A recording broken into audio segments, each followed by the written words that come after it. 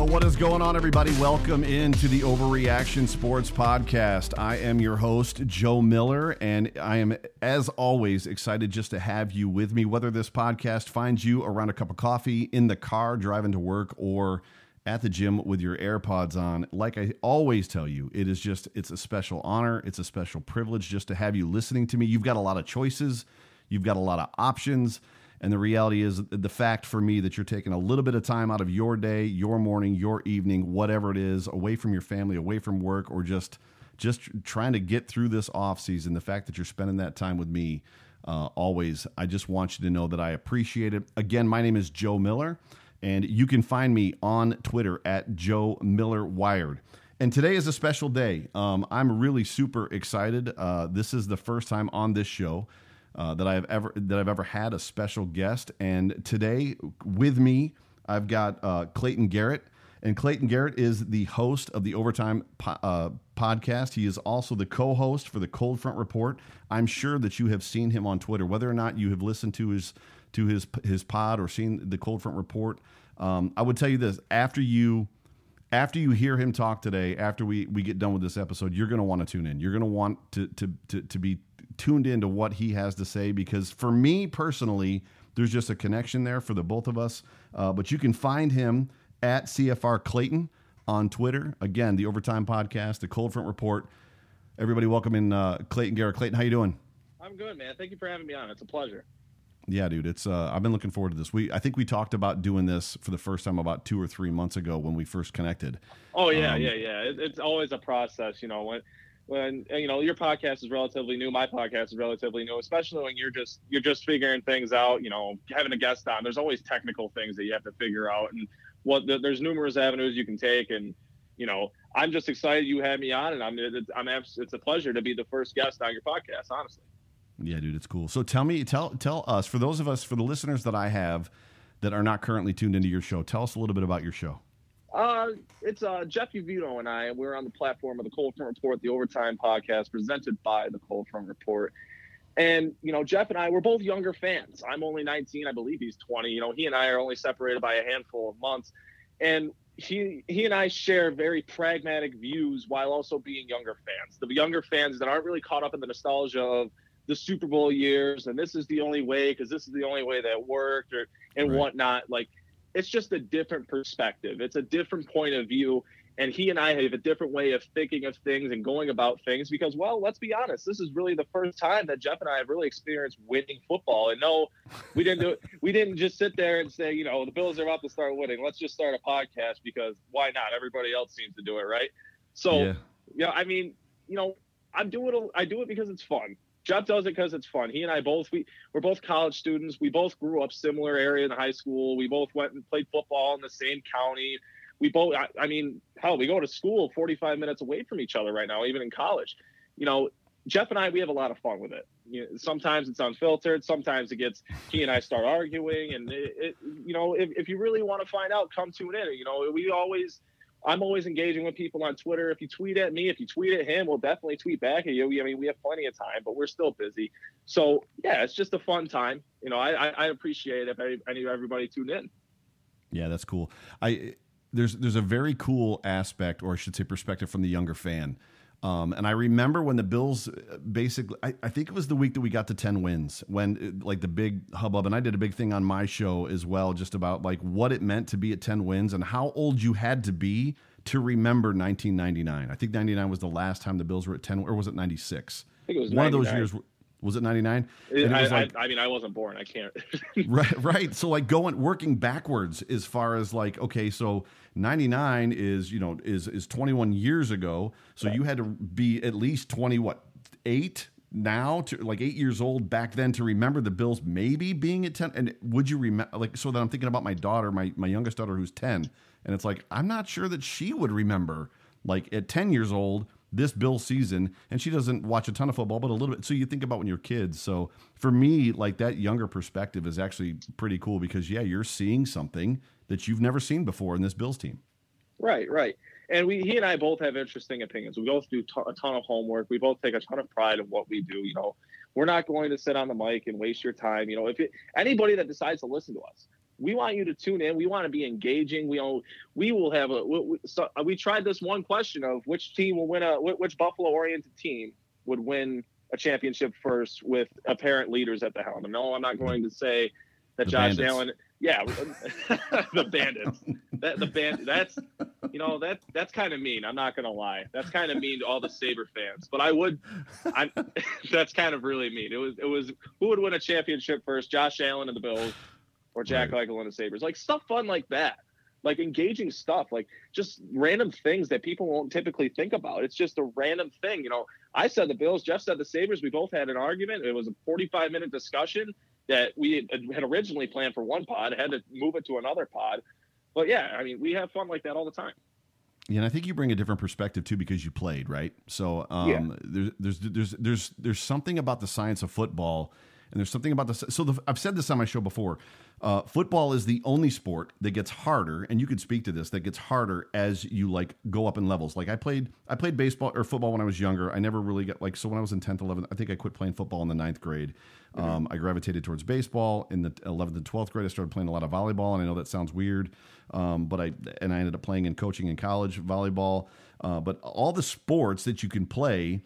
So even if you took baseball, for instance, baseball is the same in high school as it is in college, as it is in the pros. The difference is the athletes are just bigger and they're better. Whereas football, the science gets different. And I love sitting and watching football, specifically with people that played on the lines, because that's where everything starts, and that's where the beginning of being able to dissect a play, what's about to happen based on what you see a guard doing or what you see a defensive tackle doing or the end or, a left tackle or something like that. So I love the fact that you kind of have that knowledge. It puts you, in my opinion, a little bit ahead of where a lot of we'll just call them the nerds are, right? The guys that are just basically reading stuff and trying to figure out the science of football based on what they've seen, what they've read versus what they've played. Would you agree with that? Absolutely. Absolutely. There's a lot of things that goes into offensive and defensive line play. I played both.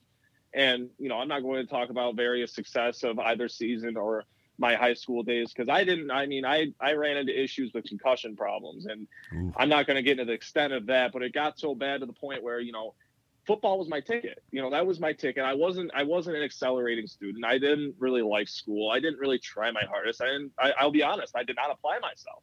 So football was really my ticket to any kind of, we live in a society nowadays where the typical opinion is you need to go to college to be successful. I'm not going to sit here and say that that's my opinion. I don't really have an opinion one way or not. I'm just saying that seems to be the way a lot of people think nowadays. And I wanted to go to college to study what I wanted to study, and that being welding. So that was really my ticket. So I needed to get to school, and football was my ticket, but I couldn't play. So I had a bit of a situation on my hands. And, playing line, I loved it. I coached it. And, coaching as early as 1 year after graduating high school, assisting in the weight room. There's a lot of things that goes into football that a lot of people don't really think about. For a lot of these kids, the season should start the day that it ends or the day after it ends. You know what I mean? Because that's the kind of mindset you have to have, to be a winner. There's all sorts of things that goes into it. Whether it be leadership, whether it be work ethic, whether it be being on time, eating the right foods. There's so many things that go into it that a lot of people don't typically see. And you're absolutely right. It does get harder as the levels go up. And, I can't really speak to it from experience, but I know I have a lot of close friends that have played college ball and one that even got close to the pros one day that, they can speak to it. It is an extremely difficult sport. And, the odds are always stacked against you. But, that's kind of the fun, challenging part of it at the same time. Yeah, I think what gets lost for us sometimes is just the guy that doesn't make the NFL team in camp or coming out of the preseason is 0.1% of the population in the sense of terms of athletes, his ability. You're talking about a guy that's 6'4", 300 pounds, and is coming downhill at you running faster than I can run. Think of it this way: that guy that got cut from an NFL team might not be able to make it in the professional football league, but at the same time, he could be a college legend, or he could be a high school legend. You don't know their stories. You don't always know these guys that just so happen to not make it. And I think anybody that's ever played football or at least sniffed those levels, sniffed the level of the college game, sniffed the level of the pro game even, can say that they didn't dream of one day making the league. Because, that I'm sure everybody does. Everybody does. There's no reason for any kid to ever say that I can't do it. And those kids that do say that, and they more time, they never will make it. You cannot have any doubt in your mind. Just sometimes things aren't meant to be. Everybody has their path. And if football isn't yours, that's not detrimental to your life or your career. There's always a path for everybody. Yep. No, it's true. So I would tell everybody listening to this show, if you need a reason to listen to Clayton and Clayton's show, you just got it. Like, the dude knows what he's talking about. He's lived it. He's been a part of enough of it that he's not just speaking based off of other stuff that he's seen, read, or glanced at. He's been down this road. So Clayton, thank you so much, bro, for just being here today. I'm excited to get into this show and kind of get into these notes. And what I have for you is just kind of a quick question. And this is the question that I have for you. With 2019, the Buffalo Bills 2019 season in the rearview mirror, this is my third off-season show. We're into March. We're 2 weeks from free agency. Mm-hmm. Right now, if you just think of 2019, what sticks out to you as the biggest surprise about the 2019 Buffalo Bills? 2019 Buffalo Bills. The biggest surprise? Yeah. Honest to goodness, to me, is the optimism. The optimism, because like I touched on, of the younger fan perspective, I don't really know what this feels like. We're going into the 2019-2020 offseason not needing a quarterback, almost seemingly without any doubt of who will be the starter next year and the year after that. That's not even a surprise. It's just from a long-term point of view, it's a relief, because now we can sit back and watch this general manager and this head coach build upon the foundation that they have set for what is hopefully a successful football team for years to come. Yeah, for sure. Did you want Josh Allen coming out of the draft? No, absolutely. Absolutely not. I was at my gas station job. I was watching on my phone as I stocked the coolers, and then I turned off my phone. I was so upset. I turned off my phone. I never turn off my phone unless it dies, which it happens quite often. But I turned off my phone. I put it in my pocket, and I didn't get out for another 2 hours, and I missed the Tremaine Edmonds pick. Oh, I was a Josh Rosen fan, and I could not be happier about being wrong. Dude, it's weird because we have so many parallels. It's kind of strange because I was in that same camp, but I don't think that I was a Josh Rosen fan as much as I knew there was no shot at Darnold and Baker. So it's like, yep, like we're not getting those two guys unless the Bills do something stupid like they did with Sammy and trade up and give away the farm. So then it turned into, it's like, the Allen versus Josh Rosen, and I didn't want to wait. I didn't want to wait 2 years. I didn't want to wait 3 years. I saw the film between Rosen. I saw the film between Allen. I saw what they could both do. Rosen was clearly, to me, in my ignorance, the more pro-ready prospect, where Allen flashed crazy talent. Mm-hmm. But when you hear, this dude's got, all the talent in the world, but when you want to talk about a project, this kid's going to have to be built from the ground up. I'm like, I'm out. I don't want that. Right, because us Bills fans, we're so caught into the... we've been losing for 20 years. Why can't we win now? What's stopping us from winning now? And why would you draft a quarterback like that? Okay. But I think something we fail to realize when talking about this regime, and it's something that I think back on numerous occasions, is regardless of who's playing quarterback for the Buffalo Bills, ever since Sean McDermott was hired, he always gets the most out of the roster. He always gets the most out of the team on both sides of the ball. And, we've seen some pretty bad play. We saw the 6-10 or the 9-7 year with that 2017 roster. Everyone's saying they're tanking after they trade Marcel Darius, Ron Darby, Sammy Watkins. That whole year when they virtually gutted the biggest names on the team, and they managed to find a way to go 9-7 and make the playoffs. And then they go 6-10 when personally I thought that was a 2-win football team with the rosters that they had made. And they just, like we said, bit the bullet and ate the cap and the dead cap and whatnot. And they got 6 wins out of that football team with a rookie quarterback who had to start. He missed a handful of games after getting hurt against Houston, but he virtually had to start after the second half of the Ravens game in week 1. Yep. They really didn't have any kind of established plan going forward after the first half of the Ravens game in week 1. And that was a very scary sight. If you told me at halftime of that game that they would end up winning 6 games, I would say, well, that's very underwhelming, but I'd be impressed. And then you see them win a season in which they go 10-6, but they very easily could have won 11 games, in my opinion, if that week 17 game had meant something against the New York Jets. Oh, for sure. They had plenty of opportunities. It's funny, it's the whole, where were you when moment, so like 9/11, everybody knows where they were when 9/11 happened, and there's sequences and events in our lives where that stuff happens. I literally, too much information. I was sitting on the toilet in my house, like when I read the tweet that we had traded Ron Darby and Sammy Watkins, and literally I was like, what? Like what? What? Like what's going on? Like it threw me for a loop, and they were right. I mean, at the end of the day, they haven't made they whiffed on the Kelvin Benjamin thing, and there have been very few mistakes, but by and large, they've been right with almost every decision they've made. Right, and that's something that we just aren't used to. That goes back to the original statement of this stuff is really just, I mean, unexpected territory. Or I wouldn't even say unexpected, but it's a place that we haven't seen the Bills be in a very long time. And we could sit here and talk about how difficult the schedule is or who they should or who they shouldn't add. But this is really an opportunity for us to sit back and really just enjoy this. This is really an opportunity and I'm not saying that's what I'm going to do, but I'm just saying that this is the first time in a long time where we're no longer saying, oh, let's finally make the playoffs. Let's finally do this. Where we're finally talking about what do the Bills have to do to become a Super Bowl contender rather than just a playoff contender. Right.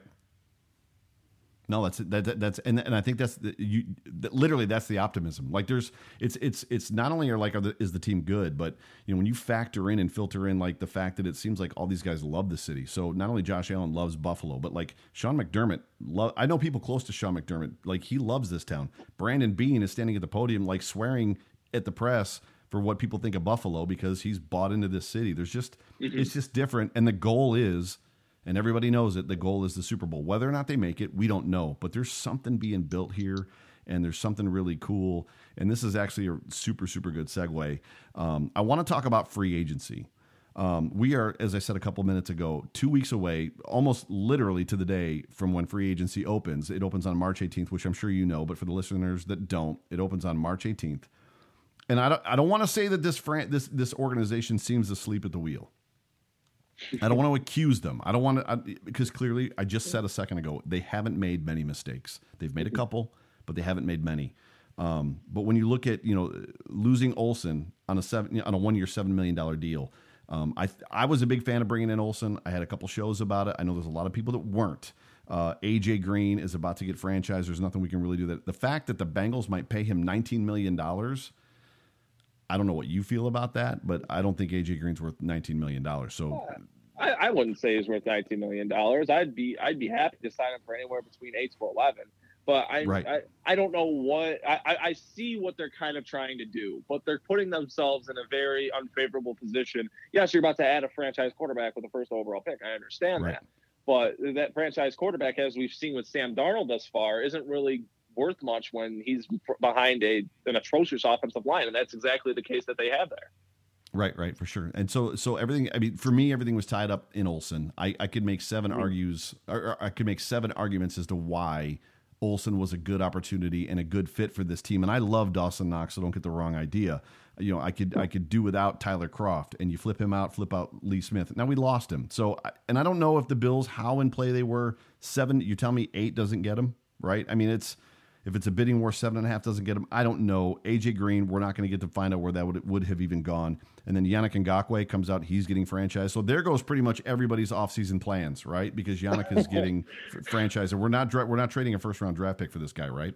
No, I wouldn't assume so. I think we're going to see a situation similar to what we saw last offseason with Frank Clark and Dee Ford. But with Greg Olsen, really, Jeff had a very interesting view on this, and we talk about this with offensive free agency breakdown, and this upcoming episode we're going to have a defensive free agency breakdown. But with Greg Olsen, really, I see the value, and I was a huge proponent of bringing him in because I saw him as more valuable than Tyler Kroft. Because Tyler Kroft, really, you're paying almost the same exact hourly amount for a higher quality leader, a higher quality teammate, a higher quality football player, even whether, they both have injury history. They both have injury problems. So what's the point in not having a very well-known quality leader in your locker room? I understand why they really didn't see the value in bringing him in. I mean, I can't even honestly say that. Maybe maybe that wasn't where they wanted to be. Maybe they want Tyler Kroft on the roster for 2020. We don't really know. We can't really say for sure. But I did see the value in bringing in Greg Olsen. However, I don't think it's detrimental that they weren't able to add him. Yeah. So this team, I don't want to say this team. I don't want to say this team or this management team falls in love with guys, and they're I don't want to say faithful or loyal to. Clearly, this is a business. They know this is a business. They obviously let Shady go last year, but it seems like there's a little bit of a. Adrian's getting it. LA's getting it. Like they could have just released him on an injury settlement and let him walk, but they're keeping him close to the organization. And Tyler Kroft, same thing. They've nursed this guy along, so they see something in him. Who knows if they could have? Obviously, he visited, so they had some interest. Who knows what that interest level was? But if Olsen shows up, does Tyler Kroft go? I don't know. But the Bills seem to be not enamored, but they seem to. They're nursing this guy along, right? I mean, they right. the injuries through last season and stuff like that. They kind of knew what they were getting when they got him. I mean, he was coming off an injury the year before. But as far as just being asleep at the wheel, I need to know what's going on with Shaq Lawson. I need to know what's going on with Jordan Phillips. And for God's sakes, we're 2 weeks away from free agency. Why is Quentin Spain not being talked about? What is going on? I mean, let's start with Quentin Spain, because Quentin Spain, I thought, if you're going to re-sign a handful of free agents, because there weren't many free agents. There were like 3 or 4 guys. You got Kevin Johnson, you got Quentin Spain, Jordan Phillips, Shaq Lawson. Those are really the quote-unquote big names for the Bills that were coming up as unrestricted free agents. And right. Quentin Spain, I thought, was the priority to re-sign. Agreed. I'm far more in favor to sign Quentin Spain over all of those other guys, to be quite honest. Agreed. But I can honestly understand why they would opt not to, because you're looking at a situation where you have guard tackle flexibility with Cody Ford. And that's really what virtually all of the offensive line decisions are contingent on this offseason, to be quite honest, is do they feel like their second round pick that they had traded up for last year in the NFL draft is capable of is going to long-term play inside attack or inside a guard or outside a tackle? And I think he progressed as the season went along. He was far better for sure from when the season started to when the season ended. I saw an admirable improvement from Cody Ford. Absolutely. Sure. But I think I cannot deny that I believe he'd be best suited to play guard. And there's a lot of free agents that are going to be available. I mean, Trey Turner is even available in a trade, and he's used to playing inside at guard, but you could acquire him and play him at tackle. And same thing with his former teammate, Darrell Williams. He's going to be on the market again this year. Right. Brian Bulaga, right. Jack Conklin. There's a handful of names, and I'm sure there's a handful of draft prospects as well that could be targeted to play right tackle long-term for the Bills. So I feel like they've really kind of made the decision of they'd rather have Cody Ford play inside at guard rather than outside at tackle, and they're going to target tackle in either free agency or the draft. Interesting thought, and I have a follow-up to that, but I want to ask first. So I think they're going to bring LA back. I think that Adrian's coming back, coming off that injury. I think they like him. I think, believe it or not, as much as people don't like his wife, I think she's great, and I think the Bills organization, I think they just love just kind of her presence in social media and kind of out there. I think she represents our fan base well, and I think the Bills like him. Ty Nsekhe, we have one. Is he done, or do we have one more year with Ty? Do you know? I can't remember. I think he signed for another season. He signed. Sure. So he signed. So he's signed for another season. So my thought was in letting Quentin Spain go about a month ago was exactly what you said, moving Cody Ford inside. And then you're either drafting a tackle, or you've got Ty Nsekhe, or you've got LA, or you've just got a contingency plan there. But here's what I want to ask you. Mm-hmm. So last year, Brandon Beane did something, and we've all talked about it. He brought in 19 free agents? Something like that was the number. It was insane. Right.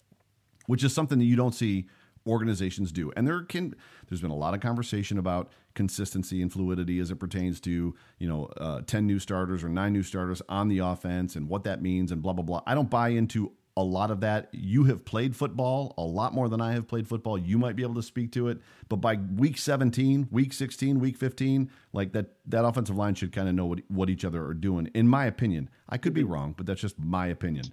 Here's my question. Is Brandon Beane going the opposite direction this offseason than he did last offseason? And what I mean by that is this. We know that tampering is against the rules. However, we know that tampering happens. You don't have free agency open up at 4:01 on March 18th and have guys signing at 4:02 multi-year contracts for $75 million. Like, it just, obviously there was conversations happening, and I think they now have a period where they can somewhat start talking to each other. So it kind of opens up that door to be somewhat legal inside of what used to be not legal. So this is my question. Are the Bills getting ready to make a move for something big, like a big splash? And the guy that I'm wondering about is Andrew Norwell. I mean, I would not be shocked. I wouldn't be shocked, because when you look at the holes on the football team, there's not many of them. And it's strange to talk about it like that, but there's a few like contingent pieces that the Bills are missing. You know, they need a right tackle, they need a wide receiver, they need an edge rusher. There's marquee positions that they're missing. So sure. I think that this offseason, we're going to see them pay somebody. Whether it's Trey White, whether it's Yannick Ngakoue, whether it's Andrew Norwell, whether it's AJ Green, some way, shape, or form, I think we're going to see them pay somebody. So I honestly believe that your suspicion is right on track. Well, it's Amari Cooper's out there. Obviously, Hunter Henry? Not Hunter. Is it Hunter Henry that's out there? Yeah, no, Austin Hooper. Austin. No, Hunter Henry's getting franchised. Austin Hooper, right? So yeah, Austin Hooper's also. Yeah, he's also out there. There's just guys out there, and I don't know that Brandon Beane is like, no, this is who he is. So Tom Donahoe was Tom Donahoe, and the guys that we've had in the past, like, nope, that's who he is. And Doug Whaley is a wild card. But I think Brandon Beane is capable and willing to shift with kind of whatever the landscape is giving him. So I'm just wondering if we're going to see something different. To your point, there's holes in this team, but there's not big holes. There's not huge holes. Like, they need a couple things. Obviously, wide receiver for a lot of us is a big one. There's still some guys holding on to hope that Robert Foster is going to be something. I'm not. So wide receiver's one. Edge rusher, we're seeing that everywhere, that like the Bills need an edge rusher. Running back, a second back, or somebody to kind of play with Devin. There's just, and then obviously that guard or right tackle position. I don't know what the answer is. I'm just wondering if Brandon Beane is setting himself up or setting us up for that big splash. Holy crap, we just went and got that guy moment. And I'm just wondering. I wouldn't be shocked to see it. I honestly expect it. I think they're going to pay somebody this offseason. I think somebody is going to get money. I mean, we look at the positions that they need. We talk about edge rusher. That's borderline, like, that is the second highest paid football player on your football team. Really. Right. Behind your quarterback, that's the highest paid football player on your team. So if they look to add a piece in a significant way at that position, then we very well are going to see them hand out a large sum of money. And personally, I understand there are varying opinions on this. I'm not going to sit here and say that drafting a defensive end in the middle or end of the second round, or the first round, is a waste of time. But I feel like defensive end is a position in which, very similar to wide receiver, that they need help now. They need somebody that's ready now. They need somebody that's proven in the league, that doesn't need a learning curve, doesn't have a rookie wall, doesn't have to learn a whole system, doesn't have to learn a whole new work schedule, doesn't have to learn a whole new city. There are two positions that they need the most. They need help now. And if they're going to make a Super Bowl push, and if they're going to be a Super Bowl contender while Josh Allen's on a rookie contract, then I feel like they are best suited to add veterans rather than rookies. No, I totally agree. And the interesting thing about the edge rusher piece, and I know that it has been talked about, we all have a love affair, and it's a love-hate relationship with Jerry Hughes. Jerry Hughes is that guy, pay him Hughes money. Like, he's a high motor guy. He's always in the middle of something. He never gets the holding call, even though he's held on almost every single play, but he also always commits that one stupid penalty. But the reality is Jerry's getting older. Now, they did just extend him, right? So, but Trent Murphy's gone. There's no way they're keeping Trent Murphy. They're gonna pick that money back up. And then it's Shaq Lawson, who we kind of got a little bit of a threat that, we're going to do what we can to keep Shaq, but we're not really hearing anything. What are your thoughts? I mean, to me, Shaq is more of a run defender, but you've played the position than a pass rusher. What is his fit? I mean, Jerry getting old, Trent Murphy being gone, Shaq's a rotational player as well. What is his fit on this defensive line?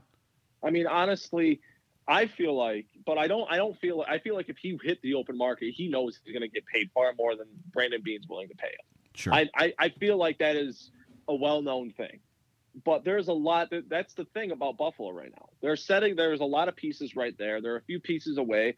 I'm not saying guys are more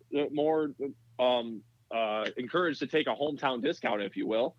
Right. But I wouldn't be shocked by it. I wouldn't be shocked if they were to opt out of Trent Murphy and keep Shaq Lawson for similar, if not slightly more money per season. Because I feel like you're getting far more bang for your buck if you were to do that. If you were to take that route. I mean, Shaq Lawson's younger. Shaq Lawson seems to be his teammates speak very highly of him. I wouldn't be shocked if that were the case, but I also know that it's a business. And I also know that these guys only have such a short window to make a significant amount of money. And I understand that these are amounts of money that to us average people, it's a lot. Like 8 or 10 million. Like, really, guy? Come on, that's not a big difference. I mean, either way, you're pretty loaded. But no, it's a big difference to these players. Yeah. And there is a lot. I wouldn't be shocked if he hit the open market. But I think one thing that everything is really kind of revolving around, that's really kind of holding everything up, is the CBA. That's really holding everything up, because there are things that are going to be placed in the CBA that are going to make players more weary of the contracts they sign, more, how long they extend for, if the CBA is going to be accepted or not. Players don't want to sign a contract with a team when they don't know the stability of the business that they work.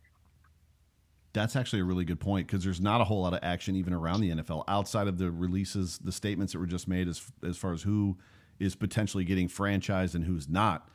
It's not like people are getting wrapped up. The franchise tag might not even be around when this new CBA hits. It might not even be around in 3 years. So these players are getting franchise tagged. This very well could be the last season we see the franchise tag, be a thing. That'd be crazy. That'd be really weird. What are your thoughts outside the box? And I've talked about this on the show. I don't think that Tre'Davious White will ever be any cheaper than he is right now. Oh. What are your thoughts about locking Trey up? And I said it on a show either the last episode or a couple ago, getting him into a 5, 6, 7 year contract and drafting a cornerback at that 22 spot, and then literally having 2 bookend cornerbacks and just shutting that defense down. Well, I mean, really, that's my preference. That's honest to goodness, that's my preference. You just hit the nail on the head, because I would love to lock up Trey White for 5, 6, 7 years and then draft Christian Fulton. I would love that. That is honestly my dream scenario. And at one point or another, that's what I said. Hey, sign Ngakoue, sign AJ Green. Obviously, that's a little bit off the table. You're going to have to go about that in different ways now. You're going to have to address the wide receiver position in a different way other than just signing AJ Green off the open market. And if you're going to acquire Unique Ngakoue, you're going to have to trade for him. So really, that's a scenario that I fell in love with. You sign Ngakoue, you sign AJ Green, and you draft Christian Fulton. Yeah. And I believe that's a Super Bowl caliber team. I didn't talk about the right tackle position yet, but I believe they have enough depth there to really be okay. I didn't expect them to not re-sign Quinton Spain. I wasn't really expecting that towards the end of the season. But that was really kind of the scenario that I was dabbling with the most. Yeah, it's just been strange that there has not been more. I don't want to say conversation. There just hasn't. I just expected something by now, and it doesn't mean that there's been quite literally nothing about anything. Right, and that's yeah. So I mean, I get the Jordan Phillips the Jordan Phillips thing. As far as I have a feeling there was a backdoor conversation with Bean, who Jordan feels like he's worth some money, wants to go find out. Bean probably said, yeah, we can't get there, so go do your thing, bro. But the loss, I was surprised they were wanting to bring Lawson back. And the reason I was surprised is because when I think of Sean McDermott and I think of him getting the most out of his players, let's be honest for a second, he had Shaq Lawson for 2 years prior to 2019. And the only reason that Shaq Lawson has said that he has had such a good year is because they didn't pick up his 5th year, which motivated him. Well, how much more motivation do you need? Like, I can't see a scenario where giving him $10 million a year is going to keep him motivated, Marcel Darius. So, I mean, I don't know. He just scares me a little bit. That's just a personal feeling. Right. That's completely understandable. And, it was about half or 2/3 of the way through the season. I had written an article on ColdFrontReport.com a while ago. So, obviously, this is a while ago at this point, where I was looking at the situation of Jordan Phillips and Shaq Lawson. And I really dived into it. And when I was looking at it, Shaq Lawson to me, I always gave Shaq Lawson sometimes an unearned amount of shit. I will admit that. I did not like the pick when it happened, and right. I thought he was lackluster on the field. But when looking at the issues that he had with injuries, when looking at the statistical growth that he's shown over the course of 3 seasons prior to this year, I honestly came away feeling, when I had to dive into it with an unbiased opinion, when I dove into it, I felt like he had growth and he had progression. He had linear progression that was stunted by injuries, that was stopped by injuries on numerous occasions, because you had the knee, you had the wrist, and there was numerous occasions where he was showing signs of improvement, where he was on that uphill climb, and he was progressing very well, and then an injury set him back. And then this past offseason, he wasn't struggling with an injury going into the 2019 offseason last year. He wasn't struggling with an injury. All he had to do is prep, get ready, and stay in shape. And then we saw him have his best season. Now, obviously, that's in a contract year. That's after the team opted to not give him a 5th-year option. And I agree with not giving him that 5th-year option still to this day, whether he had a good season in 2019 or not. I don't believe it would have been a smart move. And, they obviously didn't believe that either. So here we are. That's why I say I wouldn't mind bringing back Shaq for slightly more than we currently pay Trent Murphy to play a similar rotational role, while at the same time I'd understand if he left, whereas he could earn $2 or $3 more million per season on the open market. Yeah, and he's definitely got more of a motor than Trent Murphy does. I think Trent Murphy got more of the snaps this year, and it was just as much as he kind of came to life the last 2 games of the season, and then in the playoff game he had the 3 sacks. Trent Murphy for me was deadwood. Like, they're just Lawson just flashed more in the limited reps that he had, and there's just a fear that I hold. And it gets back to, like I said, a little bit of Marcel Darius. You give a guy $100 million and he just vanishes. And it wasn't just here. Like, he got the Jaguars, and like that didn't motivate him either. The Bills kick him to the curb, and it's like, how does that not motivate you? I don't know. It doesn't make a whole lot of sense to me, but we'll see. We're a couple weeks away from free agency, and all will be revealed. But right now, all the rage seems to be the combine. All the rage seems to be mock drafts, and I'm not a mock draft guy. So people have asked me, and it's just not something that I do. I'm not that in depth into it. Thoughts? You got any mock drafts out there for us to look at? Oh, I have zero. I have approximately 0 mock drafts for you to do. See, I'm not necessarily a fan of the mock drafts. I never really have been. I've never been a fan of them. Even from I understand I'm a younger fan. Even from my really young days, like when I was getting to the nitty gritty of football, and I'm like, oh, well, what the hell is this? Like, I'm discovering all these things, and I'm just like, mock drafts. I'm like, so wait, this didn't actually happen? And I'm like, hold on a second. I'm like, well, then why did they do it? Then why did they, what? I'm not saying there's no point in mock drafts. I understand why some people love to dabble in the possibilities of the addition of this guy and that guy. But when you go to the extent of having mock draft simulators or draft simulators, if you will, right. where you can acquire a ton of draft picks, like quite literally an unrealistic amount of draft picks in certain rounds to just acquire every guy that you may or may not like on your football team. It gets to an extent of, okay, well, then why do these exist? Like, what is the point of these? Obviously, I'm using an extreme example, but it's to outline my point of, I don't really like the whole fantasy thing. I can sit here and talk to you about really. I wouldn't. No, excuse me. I used the wrong word for that. I enjoy fantasy football, but I don't enjoy the whole. Well, this could happen, this could happen, this could happen, and then the Bills can get this guy. That's what I really mean. I enjoy sitting here and saying, well, I'd love if the Bills did this. I'd love if the Bills acquired this guy. Oh, well, I don't really like this guy. I will sit here and have a conversation with you about certain individuals, but I won't sit there and spend hours composing this mock whatever.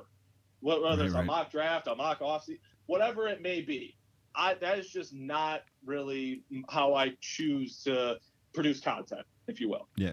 Right about this time every single year, I start looking at who's out there and basically who's projected in like the first, 50 picks, 60 picks, just so I can somewhat know. Because I remember, I hate this about myself, and I hate that I'm going to admit this. I remember the year that we drafted Eric Wood, and I wanted the dude that went to the Browns, and he ended up going to the Titans. Who am I thinking of? Not Kevin Mawai. Alex. I can't think of his name. Oh, I know what you're talking about. I can't think of his last name, but regardless, there was a center that I wanted. The Bills needed a center. Alex Mack. That's what you're talking about. Alex Mack. That's right. And the Browns took him, and I was pissed. And then the Bills took Eric Wood, and I was like, Eric Wood? Who the heck is Eric Wood? And it turns out, Eric Wood's going to end up on the Wall of Fame. He is Buffalo. Like, Eric Wood is going to go down. Like, you talk about young players that haven't been around a winning team. You've had players to latch onto, and Eric Wood is one of those guys, and he's going to be around Buffalo forever. I mean, I don't know what it is. So I'm not super big into necessarily mock drafts and all that stuff. And I don't watch college football. There's a lot of difficult translation as it pertains to translating from the college game to the pro game. The amount of Heisman Trophy winners that you see that never made it in the NFL tells a story for me. So there's an aspect for me that it's like it's voodoo. Like, I don't want to sit here and like be wrong all the time. And that's what's funny about mock drafts too. You see these guys like put these mock drafts out there, and then the Bills pick a guy that they said that they would pick in the 6th round, the only pick they got right, and it's like, I told you so. And it's like, you got one right, dude, and it was the dude in the 6th round that's like not going to make this team probably. Right. But yeah, it's I don't want to say it's silliness, but it seems you started your point with the combine. You talked about the combine, right. And I think combines are important. It's absolutely important. It absolutely has a place. But don't get me wrong. I'm not going to sit here and say that the combine is the most important thing when scouting a football player. Yes, yes, you can prove that this guy is technically this fast when timed on a laser, even though those can be occasionally flawed, as we just saw. And you can say, okay, well, this guy can bench press this for however many times, and he can actually jump this high. Okay, well, when you watch the tape, you'll see the tape. The tape will tell you the tail. The combine can lie. It is athletic testing, and athletic testing is all it is. You cannot use the combine as a sole example of, I project this guy to be a good football player. He ran a 4 whatever. He's going to be a good football player because he ran a 4 whatever and jumped a 40 whatever. It's such a flawed system. Obviously, that's an extremity, as was the previous point. But like, you know what I'm saying? Like, no, an athlete can test like an athlete. I've seen athletes test like athletes with absolutely horrible film. And they're just good athletes, but they're not good football players. That has been the case so many times, and that's why you see players. There's numerous things that players have to account for when acclimating to the professional game. You are literally going from playing amateur football to playing professional football, sure. And that is quite a leap, obviously. And I just don't really see 40 times, bench press reps, vertical jumps, broad jumps, all these workouts. 3-cone really drills being the most indicating factor of whether or not a player is going to be good when making that acclimation. Yeah, it's funny too when you think about just pro days are the worst. So everything is scripted. Everybody knows what's coming as far as the quarterback knows exactly what passes he's throwing and when. But it really comes down to what. So I'm 6 feet tall, and I believe my hand span is 9.5 or 10 inches. And which is like the average hand span or what a quarterback, like the minimal that an NFL quarterback is supposed to have. So it's literally that measurement. Like, I am not an NFL quarterback. Like, I can throw a baseball really hard, but I can't throw a football 60 yards. But meanwhile, if a quarterback doesn't have a 9.5 inch wings, hand spread, which came up this past weekend, what was it? It was Joe Burrow that was like, well, I guess I'm just going to go do something else now. And then Pat Mahomes, I don't know if you saw that, like responded to him, and he was like, don't worry, bro, you got this. Yeah, that was quite comical. It really, it's like using analytics in old school data. It's like, there's no right or wrong with either avenue, but using either to the extreme, you will always be wrong. You can never just use analytics. You can never just use dinosaur data. There's no right or wrong way to go about it except going to the extreme of both avenues. Right. Yeah, it's all of it is darts on a dartboard. I mean, there's no way around it. Oh yeah. And what's interesting about even just mock drafts, some of the stuff, and I'm sure that you've looked at some, and the Bills sitting at 22 guys I've seen linked to the Bills. I can't read my own notes. The Gross Matos kid, the edge rusher from Penn State. I don't know if you've looked at any of his stuff. Justin Jefferson, wide receiver. Jalen Reagor. Ruggs, I think I saw Kuiper actually had Ruggs linked to the Bills. Mm-hmm. Do you have an idea who you think, where we're going to go? Do you think it solely depends on what happens on March 18th with free agency? That's exactly what it is. It's contingent of what happens at free agency, because there are many avenues that the Bills can go. There are so many things that they could do. They could sign this guy, sign that guy, and all of a sudden they filled all their holes, and now they're at a position where they can draft best player available, and they end up drafting a running back. You know what I'm saying? Like right. That it is. I'm not going to sit here and ponder, well, this could happen, that could happen, this could happen. We need this guy. We need this guy. Okay, well, guess what? If we sign, say the Bills sign, I don't know, Tajay Sharp, they no longer should be drafting a receiver maybe day one. And I understand Tajay Sharp isn't the best wide receiver that's going to be on the open market, but he's quietly a very good target in free agency, believe it or not. Tajay Sharp is very quietly a very good target for the Bills in free agency. So there's a lot of things that the draft is contingent on. Look at the Frank Gore edition last year. That was one of the first signings that they had made at the deadline, or at when the free agency period had began, is they signed Frank Gore. And obviously you sit there like, what the hell? You sign a 36-year-old running back. You already have LaShawn McCoy. I think Chris Ivory was still on the team for some reason. He was. And why are you adding Frank Gore? Okay, well then guess what? When you draft Devin Singletary, all of a sudden it makes perfect sense. Yeah, I may have tweeted when they signed Frank Gore. I think I tweeted did they sign Frank Gore to have him retire a bill? Like, is this a one-day contract? Like, what the heck is going on? Am I weird when we're talking about drafting guys? So I hold stuff over. So like I don't want to say that I carry grudges, but I carry weight from the past. So when I think of Yetur Gross-Matos, like all I can think of is the last time we took a Penn State defensive end who was somewhat of a small project. Oh, goodness. Aaron Maben. And it's just like, I think I want to stay away from that guy. And I know that's ridiculous. I mean, to be honest, even though I was a Sammy Watkins stan, I will admit I was a stan. I was a huge fan of Sammy Watkins. Sure. I would not be telling a lie if I wasn't scared to draft a Clemson wide receiver. Honestly, yes. I feel like you are perfectly like in a place of somebody that analyzes the team where it's just like, well, I mean, you've done it however many times. When are you going to figure out this shit just doesn't work? Right.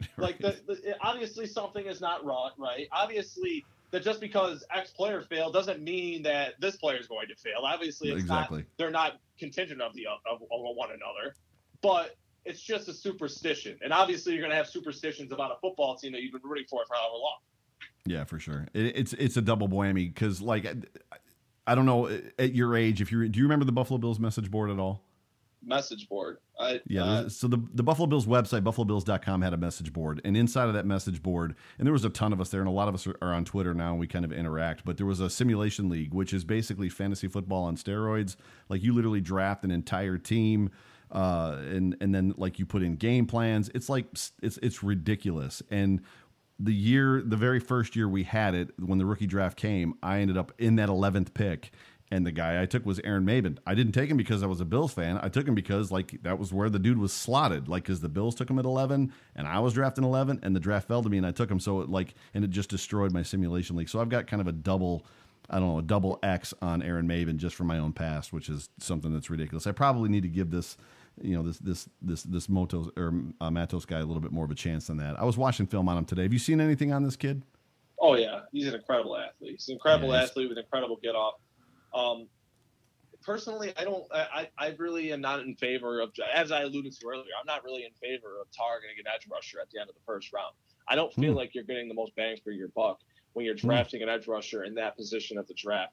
I feel I'm not going to sit here and say that Darrell Williams is going to project to be the answer to the defensive end blows.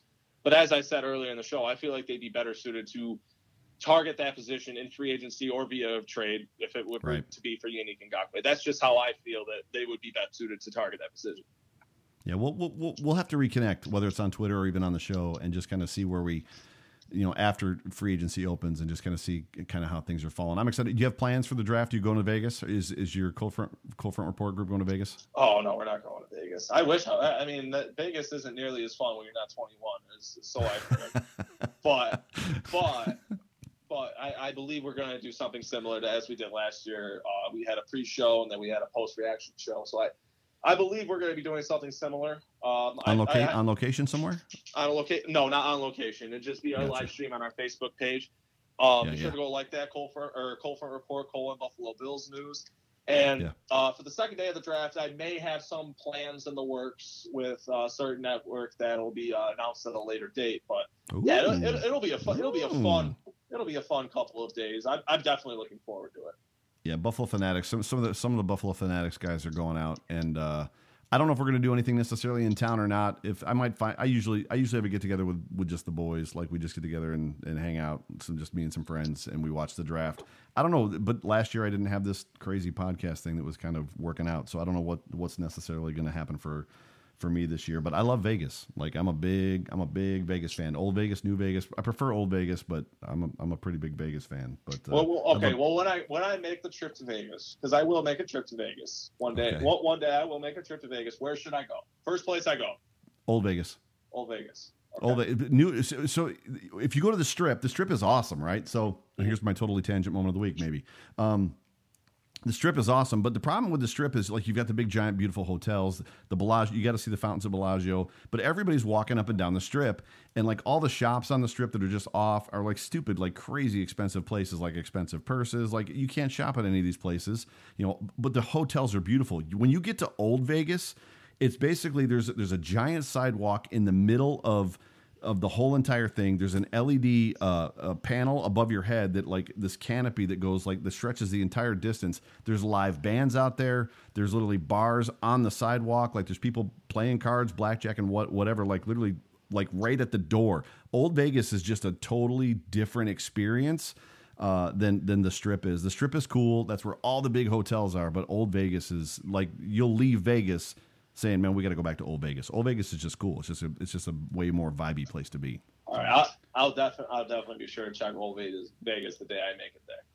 Take a lot of pictures. There's a lot of weird people walking around Old Vegas too, so you might get a kick out of bringing a camera. I'm sure I'll put it on Twitter. I'm sure I'm going to have an excellent time.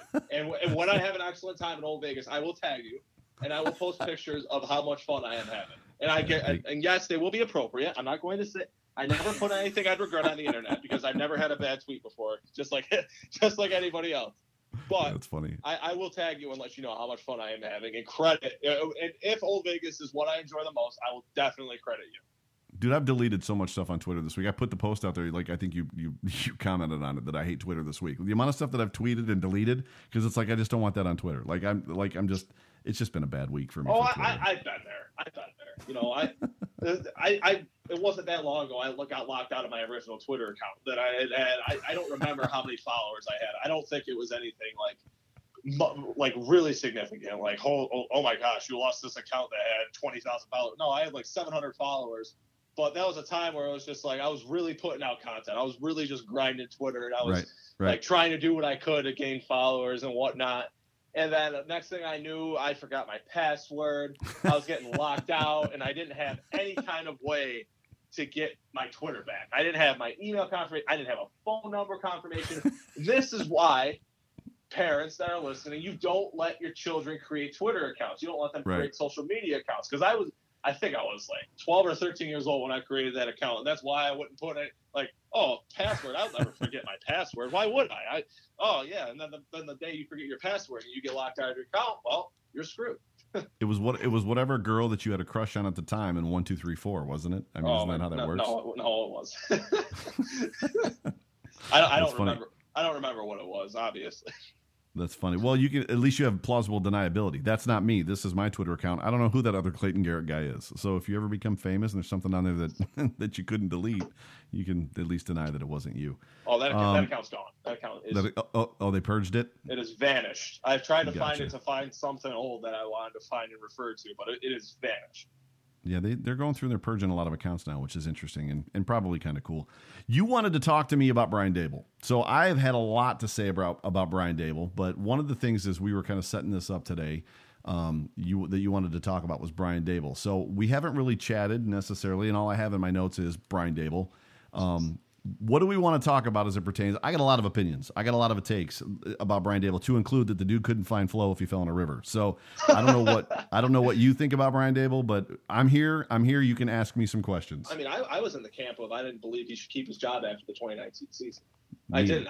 I was rooting that he'd get a Cleveland job. I was rooting that he'd get whatever job that they'd hire him for. simply because I feel like he didn't do a good enough job with the offense he was given in 2019. You look at the amount of investment that they allocated to that side of the ball. And, we sit here and say, oh, they're a defensive coach team. They draft defense. They sign defense. They're only worried about the defense. Well, in reality, they had 3 picks in the first 2 days of the draft last year allocated to the offense. They had $55 million in free agency allocated to the offense. It adds up real quickly. You look at the players. You look at, yes, Tyler Kroft. I understand that was a dud, but they signed Tyler Kroft to semi-significant money. You signed Cole Beasley. You signed Frank Gore. You draft Evan Singletary. You signed John Brown. You make all of these. And they were appropriate adjustments. You signed John Feliciano. You signed Mitch Morse. You signed Quentin Spain. You signed Ty Nsekhe. You draft Cody Ford. You look at the whole turnover. And yes, I understood there was 9 new starters on that side of the ball. But like you said in an earlier point, if you don't got it by week 17, then when are you going to get it? When do we begin to question the coach? But when do we begin to say, well, maybe this game plan sucks? And very many times, there were many times where, specifically the Browns game, the Eagles game, it's hard to remember off the top of my head. There was a lot of games where it was like, Brian Dable, what in the hell are you doing? What is going on? What is going on? Why are you having Josh Allen throw 40 times a game when you have Frank Gore and Devin Singletary? And Devin Singletary, the playoff game. Look at the playoff game. You remember what they did? When Devin Singletary accounted for 50, 60 yards of offense, and then they run Frank Gore off tackle. I was like, they did it twice. They did it twice to the left. And they lost 30 yards. They lost 30 yards. Yeah, they did it that twice. was after a Josh Allen sack, but that's beside the point. You had all of the momentum, and you essentially pissed it away. And I've talked about that. I've talked about that Eagles game 1,000 times. He threw it 40 times in a hurricane. The wind was blowing. I was at that game. The wind was gusting 60 miles an hour, and it was a constant blow of 25 to 30. It's like, it's amazing to me the magic that he captured with John Brown. He used John Brown in a way that John Brown had never been used before. So he found this magic, and he found this capability, this route running, whatever it is, connection that Allen had with John Brown. And then he completely, in my opinion, misuses Devin Singletary and completely misuses Cole Beasley, to me, that offense goes through Cole Beasley, right? I don't understand. He's a great, and everybody's talked about it. He's a great offensive designer. He's a horrible play caller. There's so many times, and I've said it ad nauseum. I've said it till I've been blue in the face. I just don't understand when you've got a team that's capable of executing a certain offense, why are you trying to do something different until you have to do what you know they can do? Why not just do what you know they can do and run and drive the ball down people's throats? Just, for me, there's just a great deal of disconnect. I didn't think he should be fired. So I did get called out on that by Twitter. Oh my God! Don't get me started about the Bills' Twitter with Brian Dable. It was like a flip of a coin, man. There was a day where everyone wanted to fire Brian Dable, and then there was a bunch of people saying they shouldn't. So then they started following that opinion for whatever reason, because I'm not going to get into it. But it was like a flip of a coin. All of a sudden, Brian Dable went from bad guy to good guy like that, because simply 3 people stated their opinions, and everybody tagged along and piggybacked with those opinions.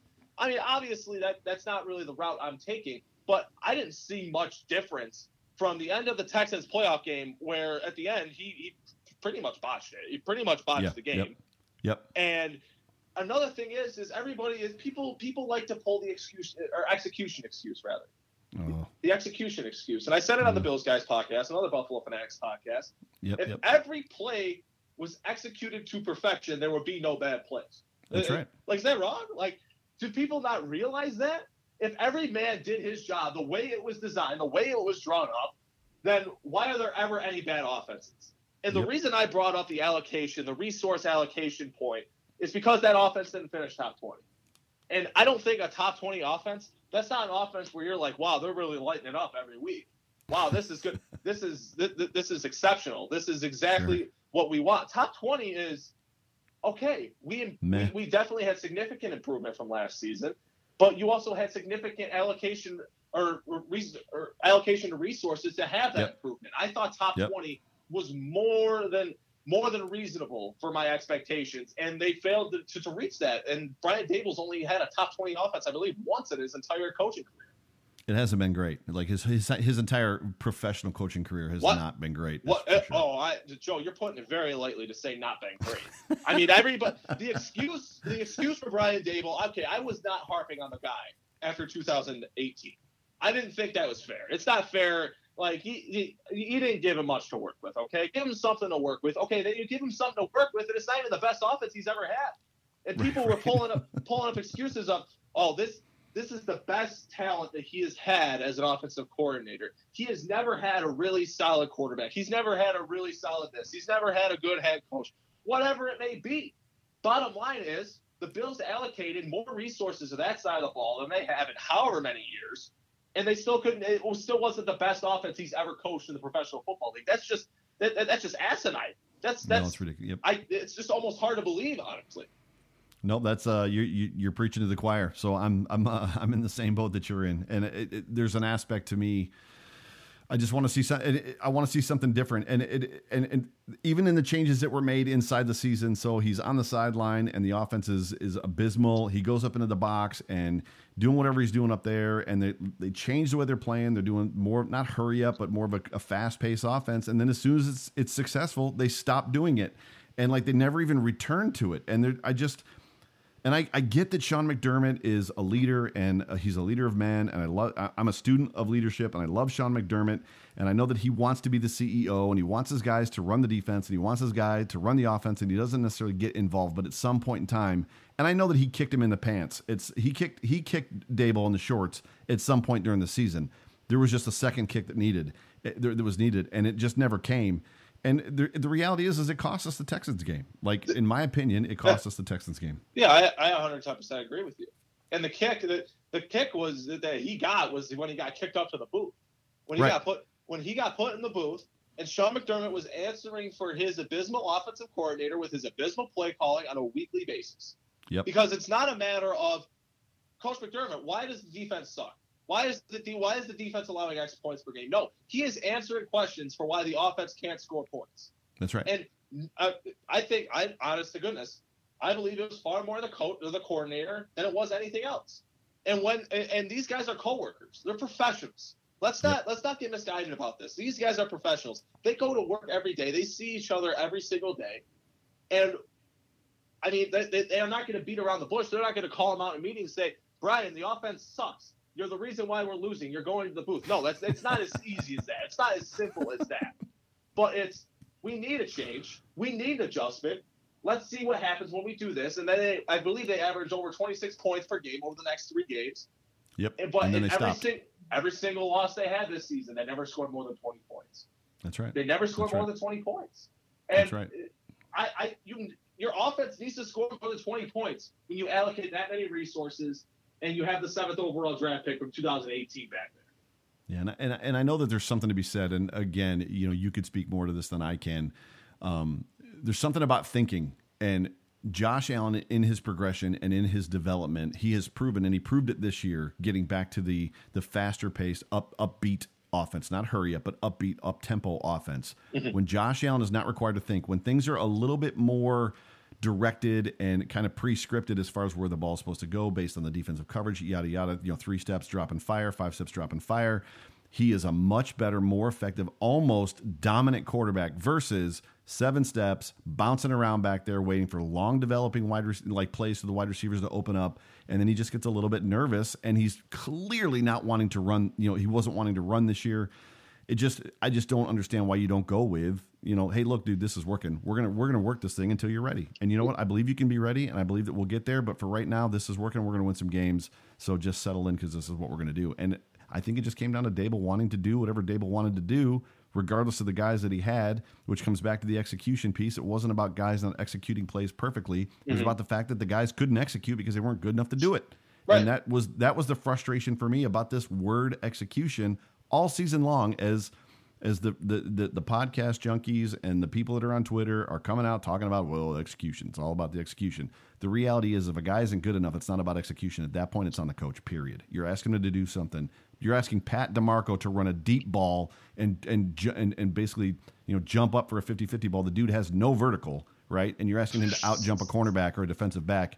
It's just that's not an execution issue. That's not Pat DeMarco executing poorly. That's him not being. He can't do it. It's just. Oh, are we going to the fullback running the wheel route and the Yes. 280-pound tight end running the go in the playoffs? Is that what we're going to? Yes, that's what I was. In overtime, right?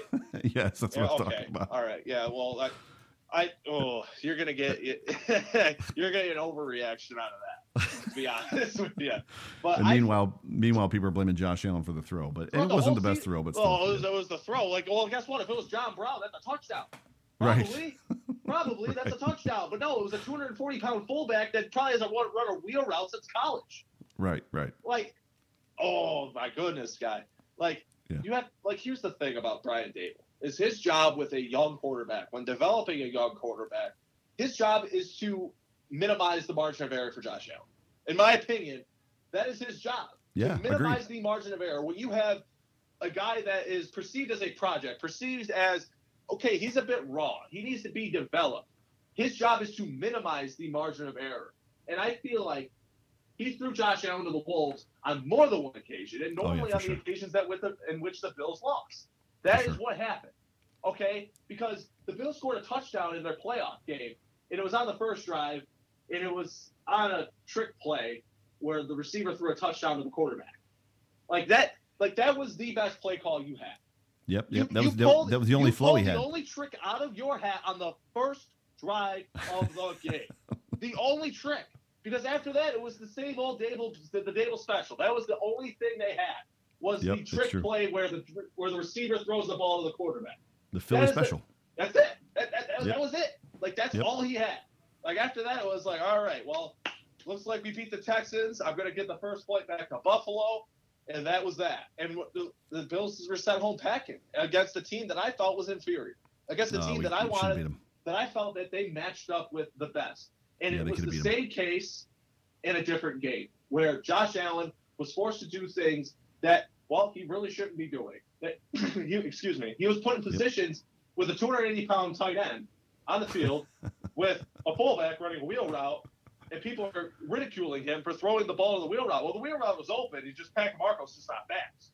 That's really what it was. And he can't jump. And he can't jump because he's a fullback, and fullbacks I don't understand. I don't understand where the love for Daboll comes in because. Well, it's continuity. It's wrapped up in continuity. We ended the season. The love for Daboll was wrapped up in this other word like execution called continuity. This team is going to perform so much better if we withhold the continuity. And I'm wait a minute. You're not firing the head coach. You're not firing the head coach. Is it not still technically continuity when you took the 2019 quarterbacks coach and made him the offensive coordinator? Is that not continuity? It is. Is that not the guy in the same room with the same quarterback with the same offense? Well, largely the same offense. Yep. Obviously, it wouldn't be the same scheme. Obviously, it wouldn't be the exact same playbook. But it's still continuity, is it not? It is. That was the route I was hoping to see them go. But obviously, that's not how things worked out. Brian Daboll's going to be the offensive coordinator in 2020, and I'm cleaning the slate. I will clean the slate for Brian Daboll. We'll see who they add. We'll see the pieces they add. And we'll see how many resources they allocate to that side of the ball. We talked about it earlier in the show, the need for a wide receiver on this team. We don't know how they're going to add one. We talked about the possible need for a guard or a tackle, depending on where they feel Cody Ford is best fit to play. So we'll see where they feel that and a complimentary running back. I'm very interested to see who and where they'll add a complimentary running back to Devin Singletary in either the draft or free agency, excuse me. So I'm cleaning the slate for Brian Daboll. Wait. I'm confused on the complimentary running back thing. You brought it up, so I'm gonna talk about it for a second. Okay. I don't understand why there's this. I don't correlate or equate the use of Devin Singletary in 2019 and the limited touches he got with how dynamic he was. I don't think that correlates that he needs a better running back or a better complement, like a workhorse or whatever. So to put it in perspective, and this might date me and outdate you a little bit. So Kenny Davis kind of played that Devin Singletary role back in the 90s. Kenny touched the ball 5 to 7 times, and he was kind of like the opposite guy, and he did the other thing when Thurman was getting a rest. I don't think that Devin Singletary needs a Thurman Thomas to make him better. I think Devin Singletary's the guy. Am I wrong? No, I agree with you. I believe Devin Singletary is running back one. I think he's extremely talented. I think he's scrappy. I don't think he's far. That's the thing about Devin Singletary's skill set that's so interesting to me. Is Devin Singletary isn't exactly a power running back. He's not a guy that's 240 pounds and he's going to run over linebackers and defensive tackles. But he's not a guy that's going to run a 4.4 and sprint to the end zone for 60 yards every other touch. He is a multi-dimensional, multifaceted running back that you can really complement either way, however you choose to complement him. I'm not sitting here saying you need a running back because Devin Singletary isn't capable of carrying the load. I'm saying you need another running back because Frank Gore just retired and you don't really have an answer behind Devin Singletary because God forbid he gets injured. God forbid he gets hurt. But I feel like there's a lot of value with running backs. You can add a guy that's explosive and he can get those 5 to 7 touches and be a piece in your offense and be just a potent part. Or you can get a power back, run between the tackles and change the pace. They can choose either type of running back to complement Devin Singletary. It's interesting to see. It'll be interesting to see rather how they choose to complement. Agreed. Gotcha. So we are long in the tooth. We are getting late in this program, and I promised some folks that you were going to answer some questions. So I put it out there that you were going to answer the questions regardless of what the questions were, and I said, by force if possible. That was before that I found out you were 6'3" and like 200. What did you say? 240 pounds. Roughly, yeah. So a lot bigger than I am. So if you don't want to answer, I'm not going to force you to answer, but this is going to be fun. So the first tweet I got is from Joey V at Joey V2988. He says, and this is going to be interesting: Godzilla, the Loch Ness Monster, and Bigfoot all come to a Bills game.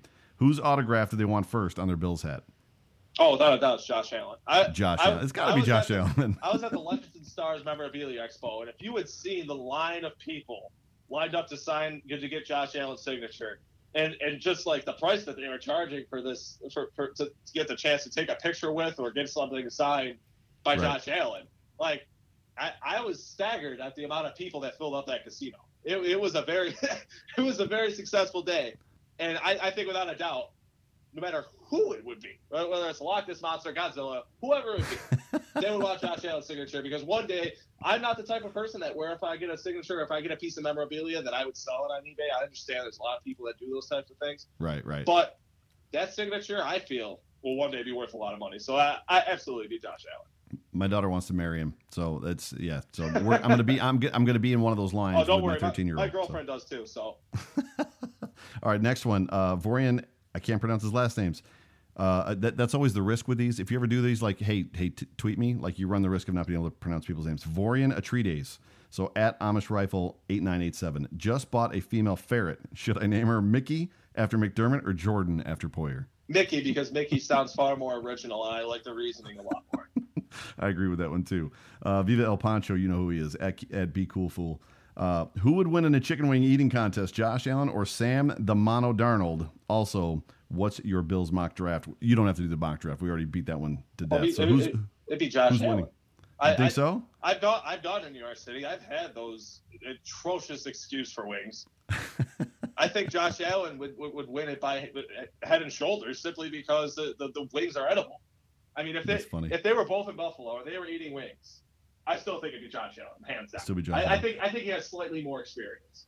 I think I'm more disturbed about the fact that Josh Allen and Sam Darnold are like best buds. It's one thing to, like, Jim Kelly and Dan Marino were friends back in the day, but we didn't like see them hanging out with each other like on Instagram and on Twitter. Like, that just to me is, could we not be friends with Sam Darnold? It's just, but that's. I mean, I think it's cool. I think it's pretty neat, simply because I feel like Josh Allen's a better quarterback right now, and he's on a better trajectory. Yeah. But that's the only reason. If the roles were flipped, I'd be like, no, that's true. That guy. Last one, Brian Rosenall at Brian Rosenall 1. What are the most likely directions in free agency to hitch your wagon to?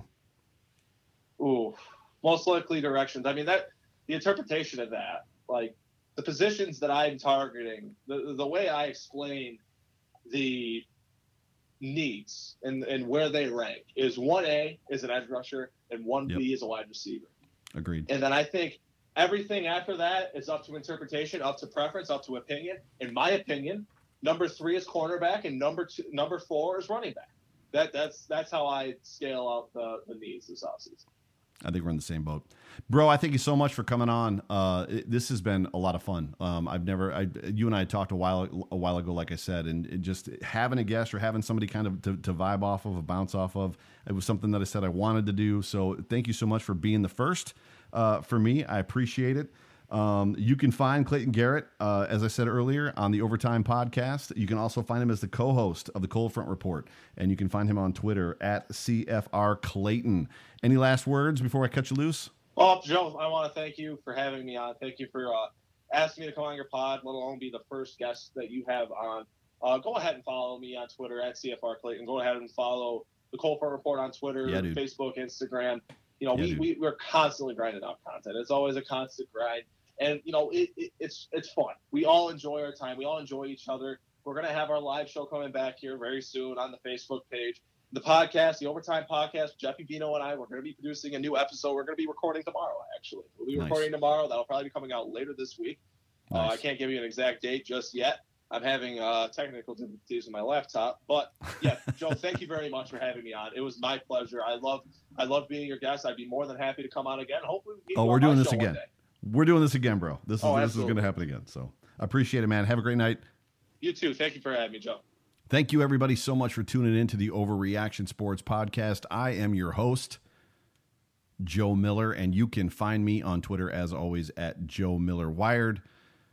I hope the offseason is finding you guys well. I hope that you guys are settling in for free agency, which is in 2 weeks. I believe the draft is, about 5 weeks away now, maybe 6 weeks away. I'm not exactly sure, but we're all looking forward to that. You'll find me again here probably in about 2 weeks as well. I'll have a show that hits the air draft, or I should say free agency week, and then I'll probably have a follow-up show the week after, just after free agency has opened and some of the melee has taken place. But I do appreciate it. We'll talk to you guys soon. Thanks for tuning in. Sorry the show was a little bit long, but hopefully you enjoyed it. As always, Bills Mafia, go Bills.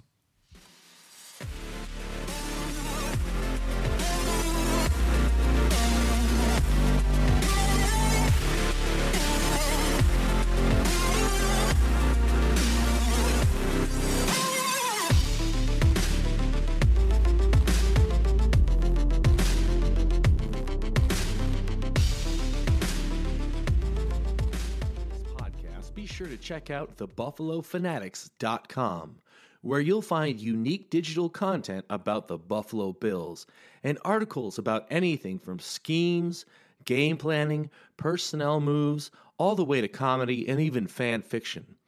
You can find Buffalo Fanatics content on all major social media platforms. Where else would you rather be? Let's go Bills. Fantasy sports and had no idea what you're doing? Have you set your lineups not knowing how to fully optimize it?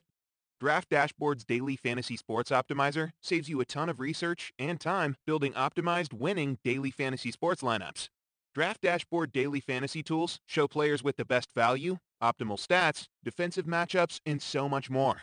Use Draft Dashboard's Daily Fantasy Sports Lineup Optimizer for just $1 and skyrocket your daily fantasy success playing at sites like DraftKings and FanDuel. Works with NFL, NBA, MLB, and NHL. Just go to draftdashboard.net and fully optimize your lineups for just $1. Go to draftdashboard.net today